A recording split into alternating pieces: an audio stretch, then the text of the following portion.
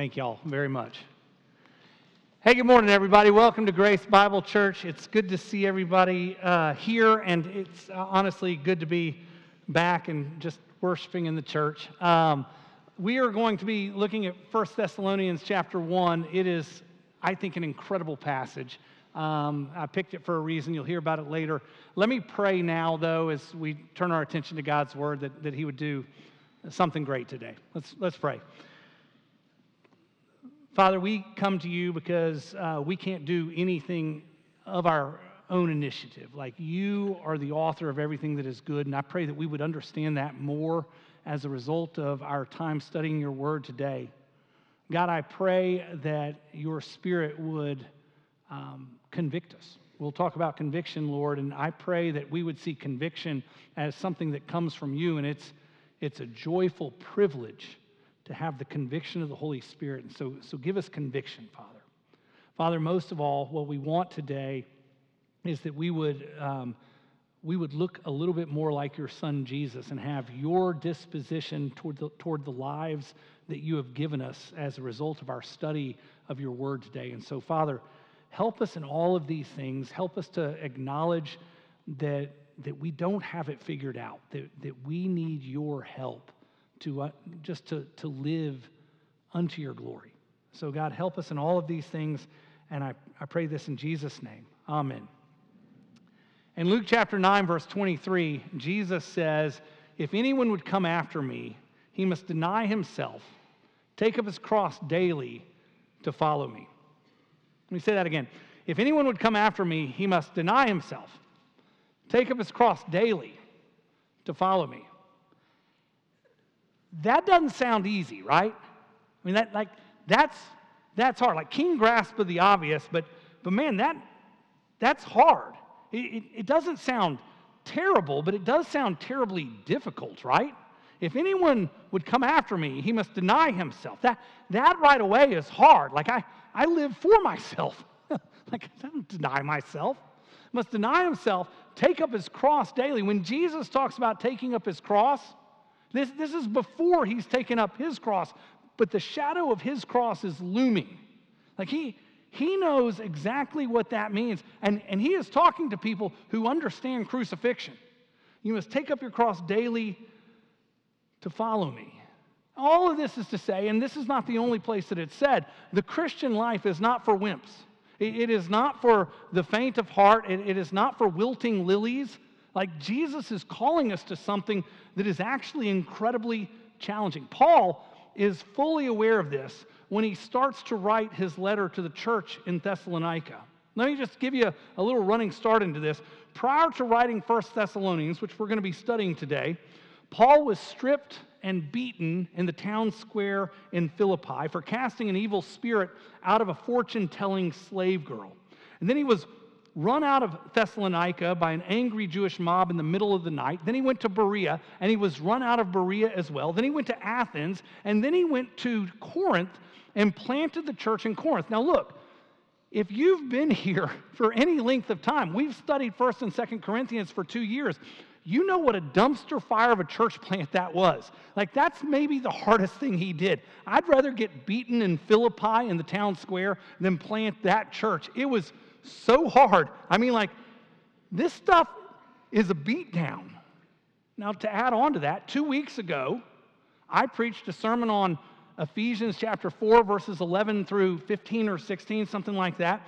And it says that my job is to equip you people, you who are believers in Jesus Christ, to do the work of ministry. And the word ministry there literally means in the dust laboring.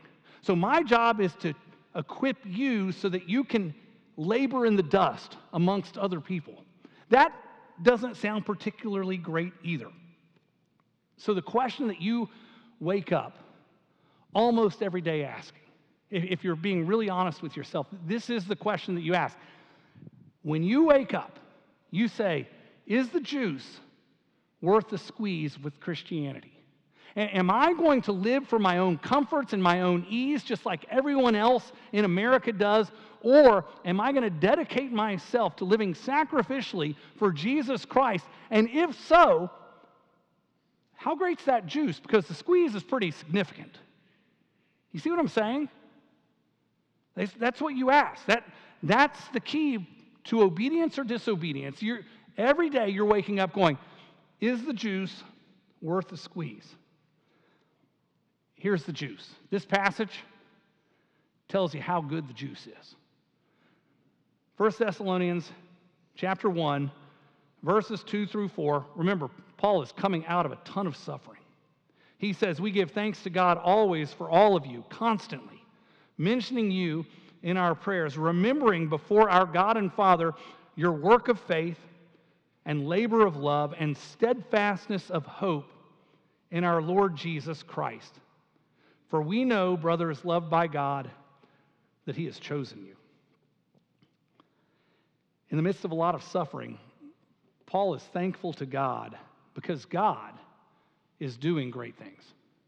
That's the first thing that you need. In fact, it says, we thank, and we thank is the main verb of this whole passage that we're going to be covering today. So verses 2 through 8, the main verb is we thank, and the main clause is we thank God always.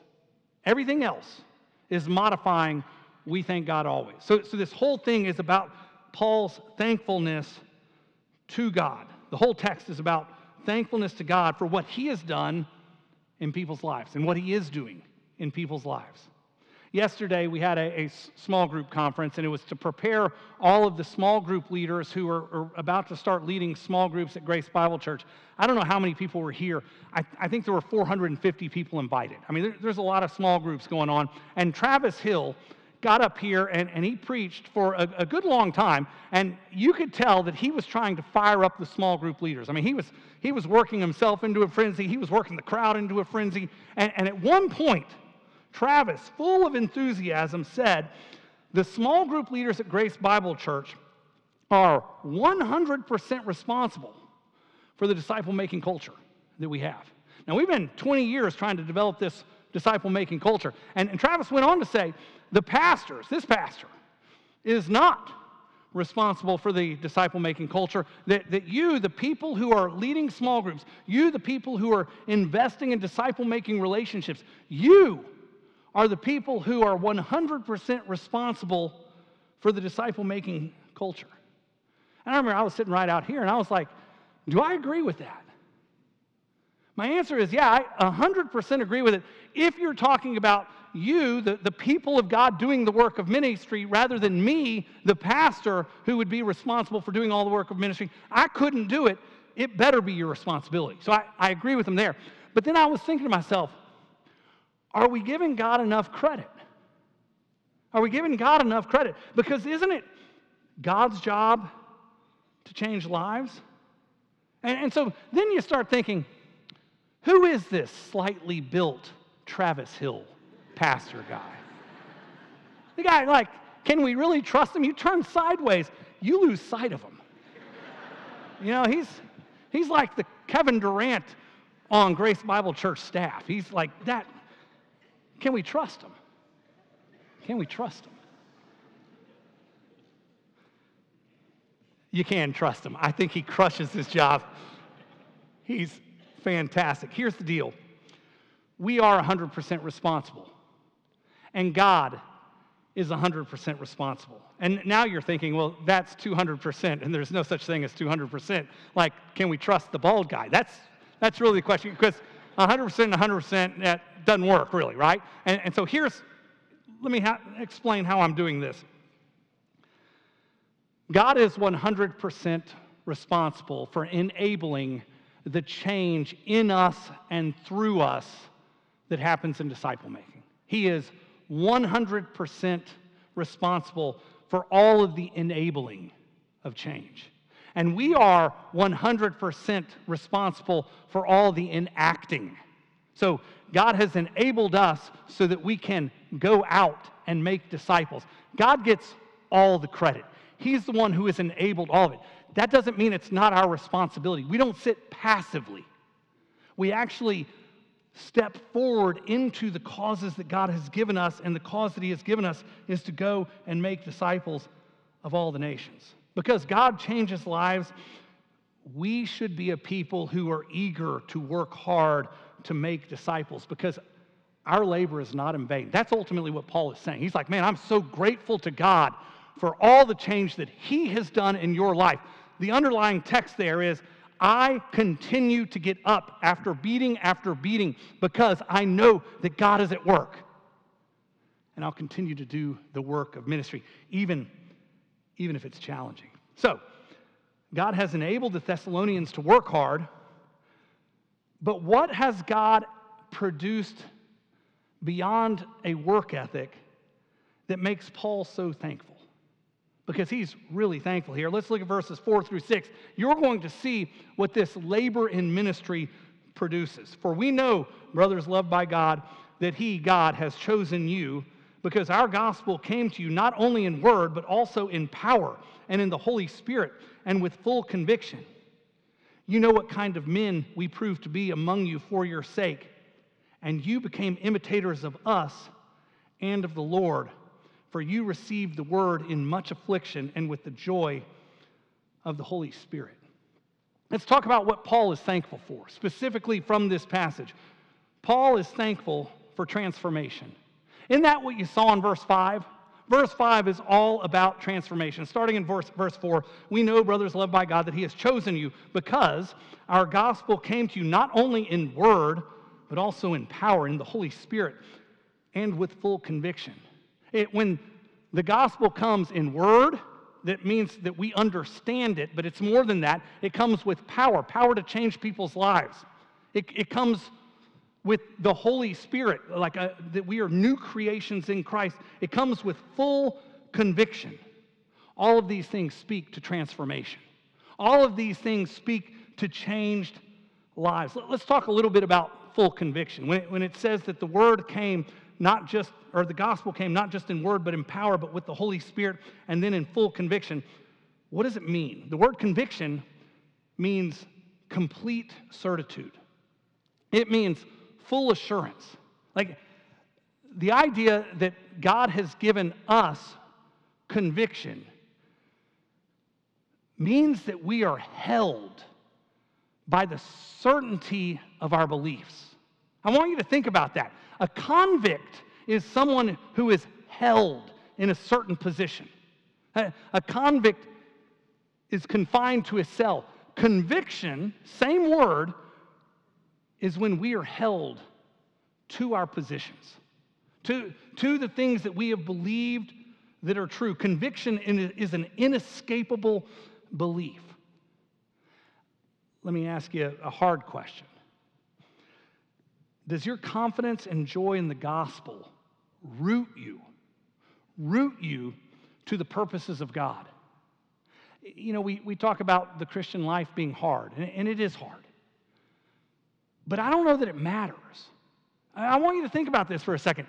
If we are men and women of conviction, that we are held in a certain spot, whether the Christian life is easy or whether the Christian life is hard, it doesn't really matter because we're convicted. Like, it's who we are, and so it's what we do. Like, we're going to follow Jesus, whether it's popular or unpopular.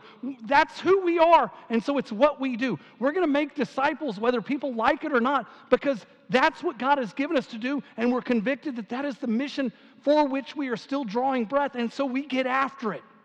Not to try to earn God's love, but because we're certain of God's love, and we're not going to be swayed by the winds of the world. It's who we are, and so it's what we do. Paul is thankful for transformation. It's the Spirit, it's conviction, it's the word that comes with power. Paul is also thankful for relational disciple making. You might not have seen that. It's a little bit harder to get to, but look at verse 5 and 6. Because our gospel came to you not only in word, but also in power and the Holy Spirit with full conviction. You know what kind of men we proved to be for your sake. And you became imitators of us and of the Lord. And of the Lord. I could have said God is thankful for imitation, or Paul is thankful for imitation. I could have said that. But really what we're talking about here is relational disciple making. Here's what I mean by that. Christian maturity does not come from just the conveying of doctrine. Like I am for theology, I'm for doctrine, but the reality is I'm not going to make you mature when you come to Grace Bible Church and just you listen to me yammer on about the things of God. Like I'm for that. I've been doing it for 30 years now, but I promise that will give you lots of knowledge, but it won't give you transformation. In order for you to really become mature in Christ, you've got to spend time in my kitchen. And I'm not inviting you all over for dinner. Okay, like that. Just get that out of your mind. Some of you, yes, but not all of you. It's not that big of a house. So the point is, I can give you doctrine from the pulpit. I can maybe impress you from a pulpit, maybe, sometimes. Sometimes I can be horribly unimpressive. But unless you're in my life, and unless you see how I'm raising my kids, how I'm loving my wife, how I'm thinking about work, is it for my glory or is it for God's glory? How I go out and play pickleball or spike ball or whatever it is that I'm playing. Am I doing it to stroke my own ego if I win, or like my ego is just dashed if I lose? And I lose a lot these days. Or am I doing it for the glory of God? All of that stuff, you got to be near enough to me to really be an imitator of me, to really get that kind of stuff out of it, and to know at least what godliness looks like in me. Now, I'm not saying I'm the pinnacle of godliness. I'm not. But I promise you're not going to know whether I am or not unless you're up close, unless you're working with me, unless you're recreating with me, unless we're having meals together. And that's what he's talking about here. It's relational disciple making. He's saying you got to be close enough to imitate me in order for God to really use our relationship to transform you. That's what the passage means. The word imitator is mimetes. It's where we get the word mimic, actually. Christianity, when it says that you became imitators of us and of the Lord, Christianity, by that statement alone, and Daniel talked about it last week, and he did a fantastic job. By that statement alone, you should know that Christianity is caught every bit as much as it is taught. And you got to figure out how to get into relationship with committed believers so that you can learn from them, so that you can mimic them, so that you can be imitators of them as they imitate Christ. And I promise, if you're using this as an excuse not to do that, there is a very low ceiling of maturity, and you're going to bump up against it. You're going to have a lot of knowledge, but you're not going to see how that good information about God fleshes itself out Monday through Saturday. I promise that's what he's talking about. Paul is thankful for transformation. He's thankful for relational disciple making, that people would know each other so well that they become imitators of each other as they're all trying to imitate Christ. And then Paul is thankful for transcendent joy. Verse 6, 7, and 8. And you became imitators of us and of the Lord, for you received the word in much affliction, with the joy of the Holy Spirit, so that you became an example to all of the believers in Macedonia and Achaia. For not only has the word of the Lord sounded forth from you in Macedonia and Achaia, but your faith in God has gone forth everywhere, so that we need not say anything.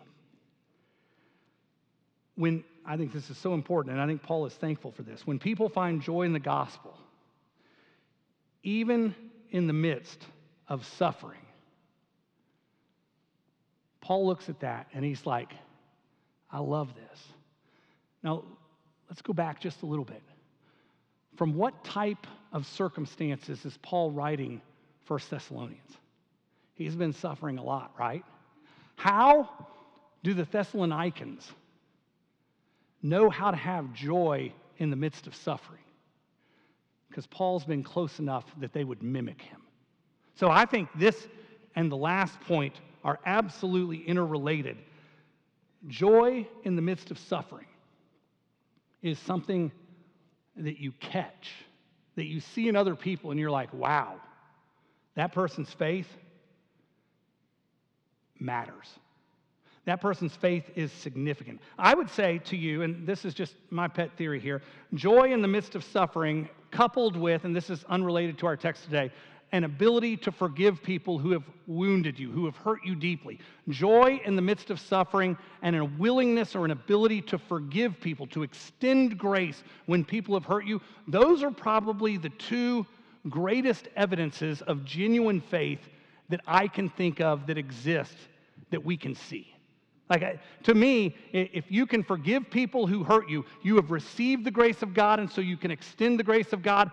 I think you understand the grace of God when you can forgive. And if you can have joy in the midst of crappy circumstances, horrible circumstances, I think there's something there. I think that demonstrates that your faith is authentic and real. I think when the world sees that, they go, whoa. There's something different about that guy. There's something different about that lady. I don't think their God is abstract. I think he is near and personal and profound. Verse 7 says, so that you became an example to all the believers in Macedonia and Achaia. Their joy in the midst of tough circumstances made them an example to all of these people in Macedonia and Achaia. And that's a big region, just so you know. The word example in verse 7 is tupos. It's where we get the word type. Now, I want you to think for a second about an old-fashioned typewriter, not your computer typewriter. That doesn't work. Think of an old-fashioned typewriter where you hit a key, a J, an L, a B, whatever it is, and when you hit that key, it triggers a lever, and it sends this lever screaming toward the page, and it hits the page, and it leaves a mark. That's what a typewriter is. That is this word. You should understand, when you push the key, it activates a lever and it strikes the paper and it leaves a mark. This is what we're talking about. Joy given by the Holy Spirit in the midst of hard circumstances not just marks us, not just marks us. The point here is that it leaves a mark on the world. They look at us having joy in the midst of hardship, and they realize we have something that they desperately want. It is one of the most attractive things about genuine Christian spirituality. Do you have that? Do you have a faith that enables joy in the midst of the hardest circumstances? Do you have that? Is your faith conceptual? Is it abstract? Or does it enable you to weather with dignity, with grace, and even with joy the worst storms in life? I want for everybody in this room to have a faith that gets you through the hard times with such joy. You don't just survive it. There is something that people see, and they're like, man, their God must be real. I've never known a God who feels that near. That's what we're looking for. Next question. What is all this transformation? What is all this imitation, this relational disciple making? And what does all this joy and suffering end up doing? I've already talked about a little of this. Look at verse 4. We're going to kind of work backwards. I skipped to verse 4. I did it intentionally. Verse 4, for we know, brothers loved by God, that he has chosen you because. Now, you need to know that we've already covered everything that comes after the because. Because of verse 5, transformation. Because of the end of verse 5 and 6, imitation. And then verse 6b through 8, joy in the midst of suffering. We know, brothers loved by God, that he has chosen you. It proves you're chosen. The word for chosen is ekloge. Ekloge. Now, here's what's interesting about it. It's tough. I'm not blaming the translators. Ekloge is a noun. It's not a verb. It looks like when you look at verse 4 that it is God who has chosen us, and it seems very verbal. It's not a verb. I get why they translate it as a verb, but it's not a verb, it's a noun. Ekloge means election. Ek means out from, logos is to speak, and basically God spoke out from others a people for himself. Ekloge, election, could be selection. So here's how verse 4 goes.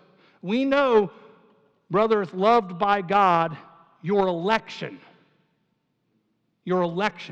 because of transformation, because of imitation, because of joy in the midst of suffering.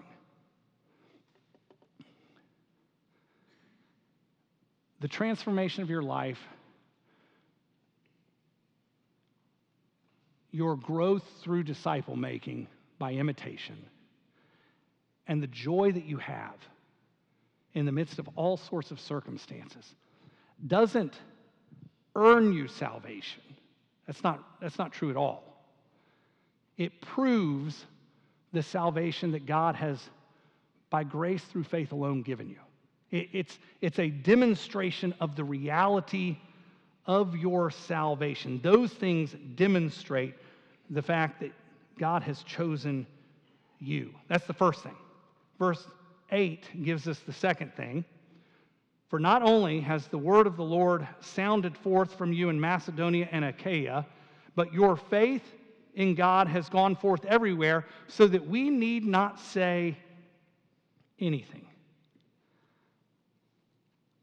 I want y'all to know that this is why I chose to preach this passage today. You'll understand it here in a second.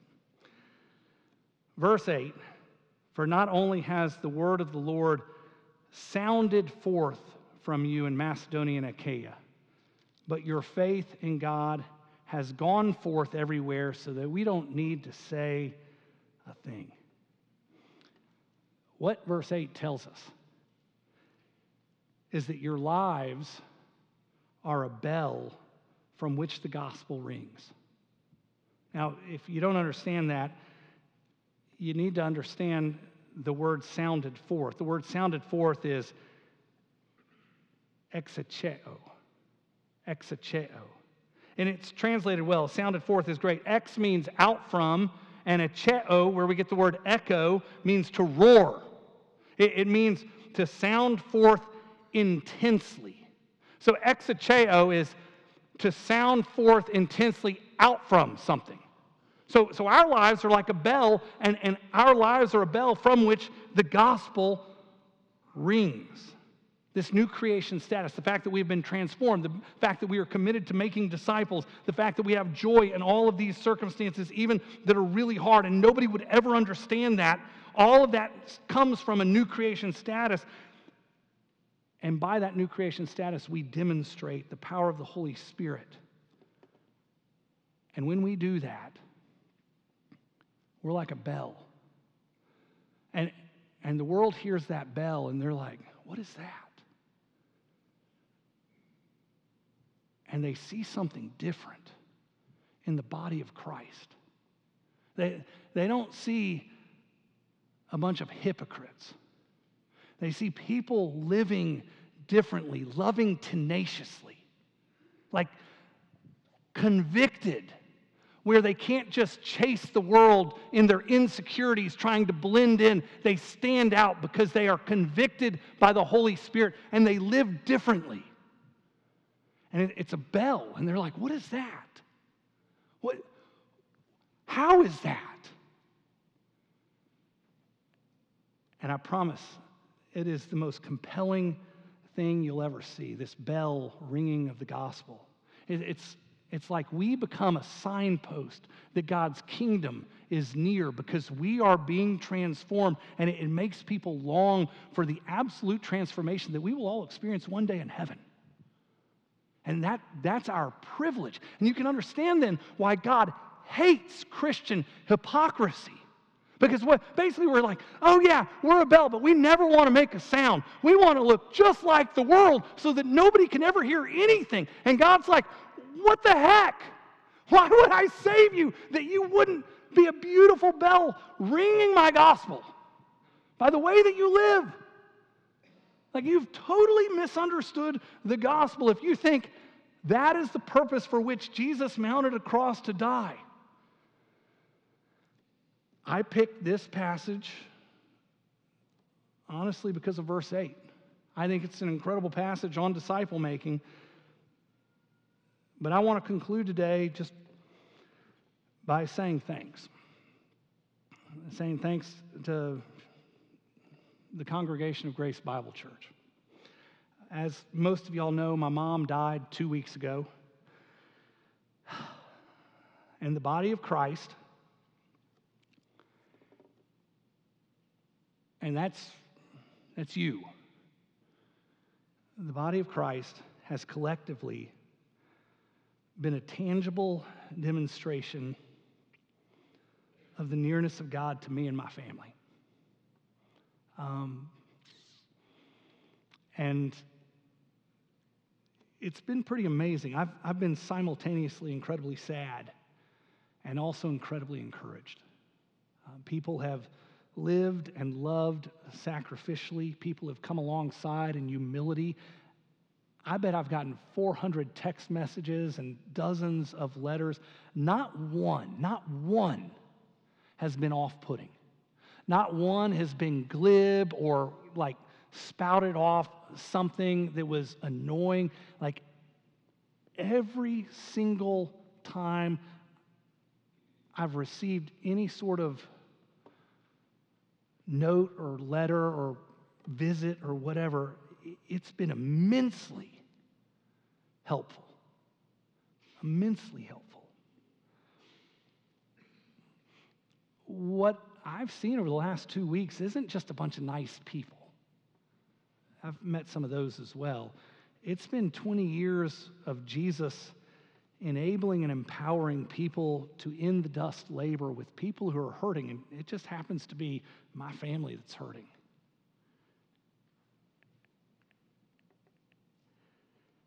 And I promise you, in the midst of the sadness that we've experienced, we also have experienced the nearness of God. And here's what people make a big mistake on. They either think that we're going to feel God's nearness or people in the church are going to be nice. And you feel God's nearness through the people of the church. Like, when it says that we are the body of Christ, we are the physical, tangible expression of the love of God. And I promise you, you can understand that abstractly in pleasure, but the body of Christ, you collectively, become the tangible demonstration of the grace of God when things are hard.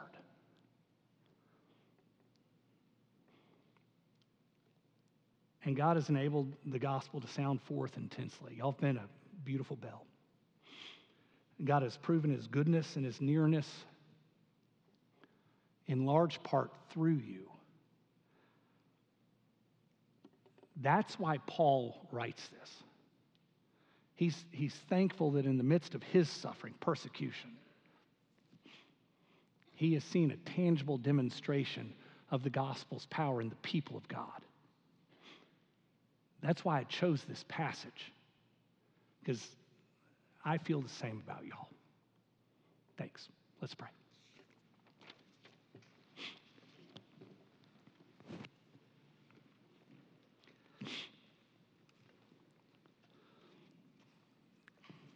Father, on our best day, we're all still sinners, and I get that. But on our worst days, the collective body of Christ is beautiful and powerful, and I'm so grateful for your nearness as demonstrated, as evidenced, just through the tangible expression of love that the body of Christ gives when people are hurting. God, I pray that we would know your nearness through the church. Father, I pray that we would see your nearness through transformed lives, through disciple-making relationships, and it would result in a joy that transcends circumstances. Father, you are a great God. You have sent Jesus to save us, and we are so grateful, Lord. I pray that our salvation would not be abstract or theoretical. I pray that it would be transformative, it would be profound, and it would transcend all circumstances. God, we love you. We're so grateful. Pray in Christ's name. Amen.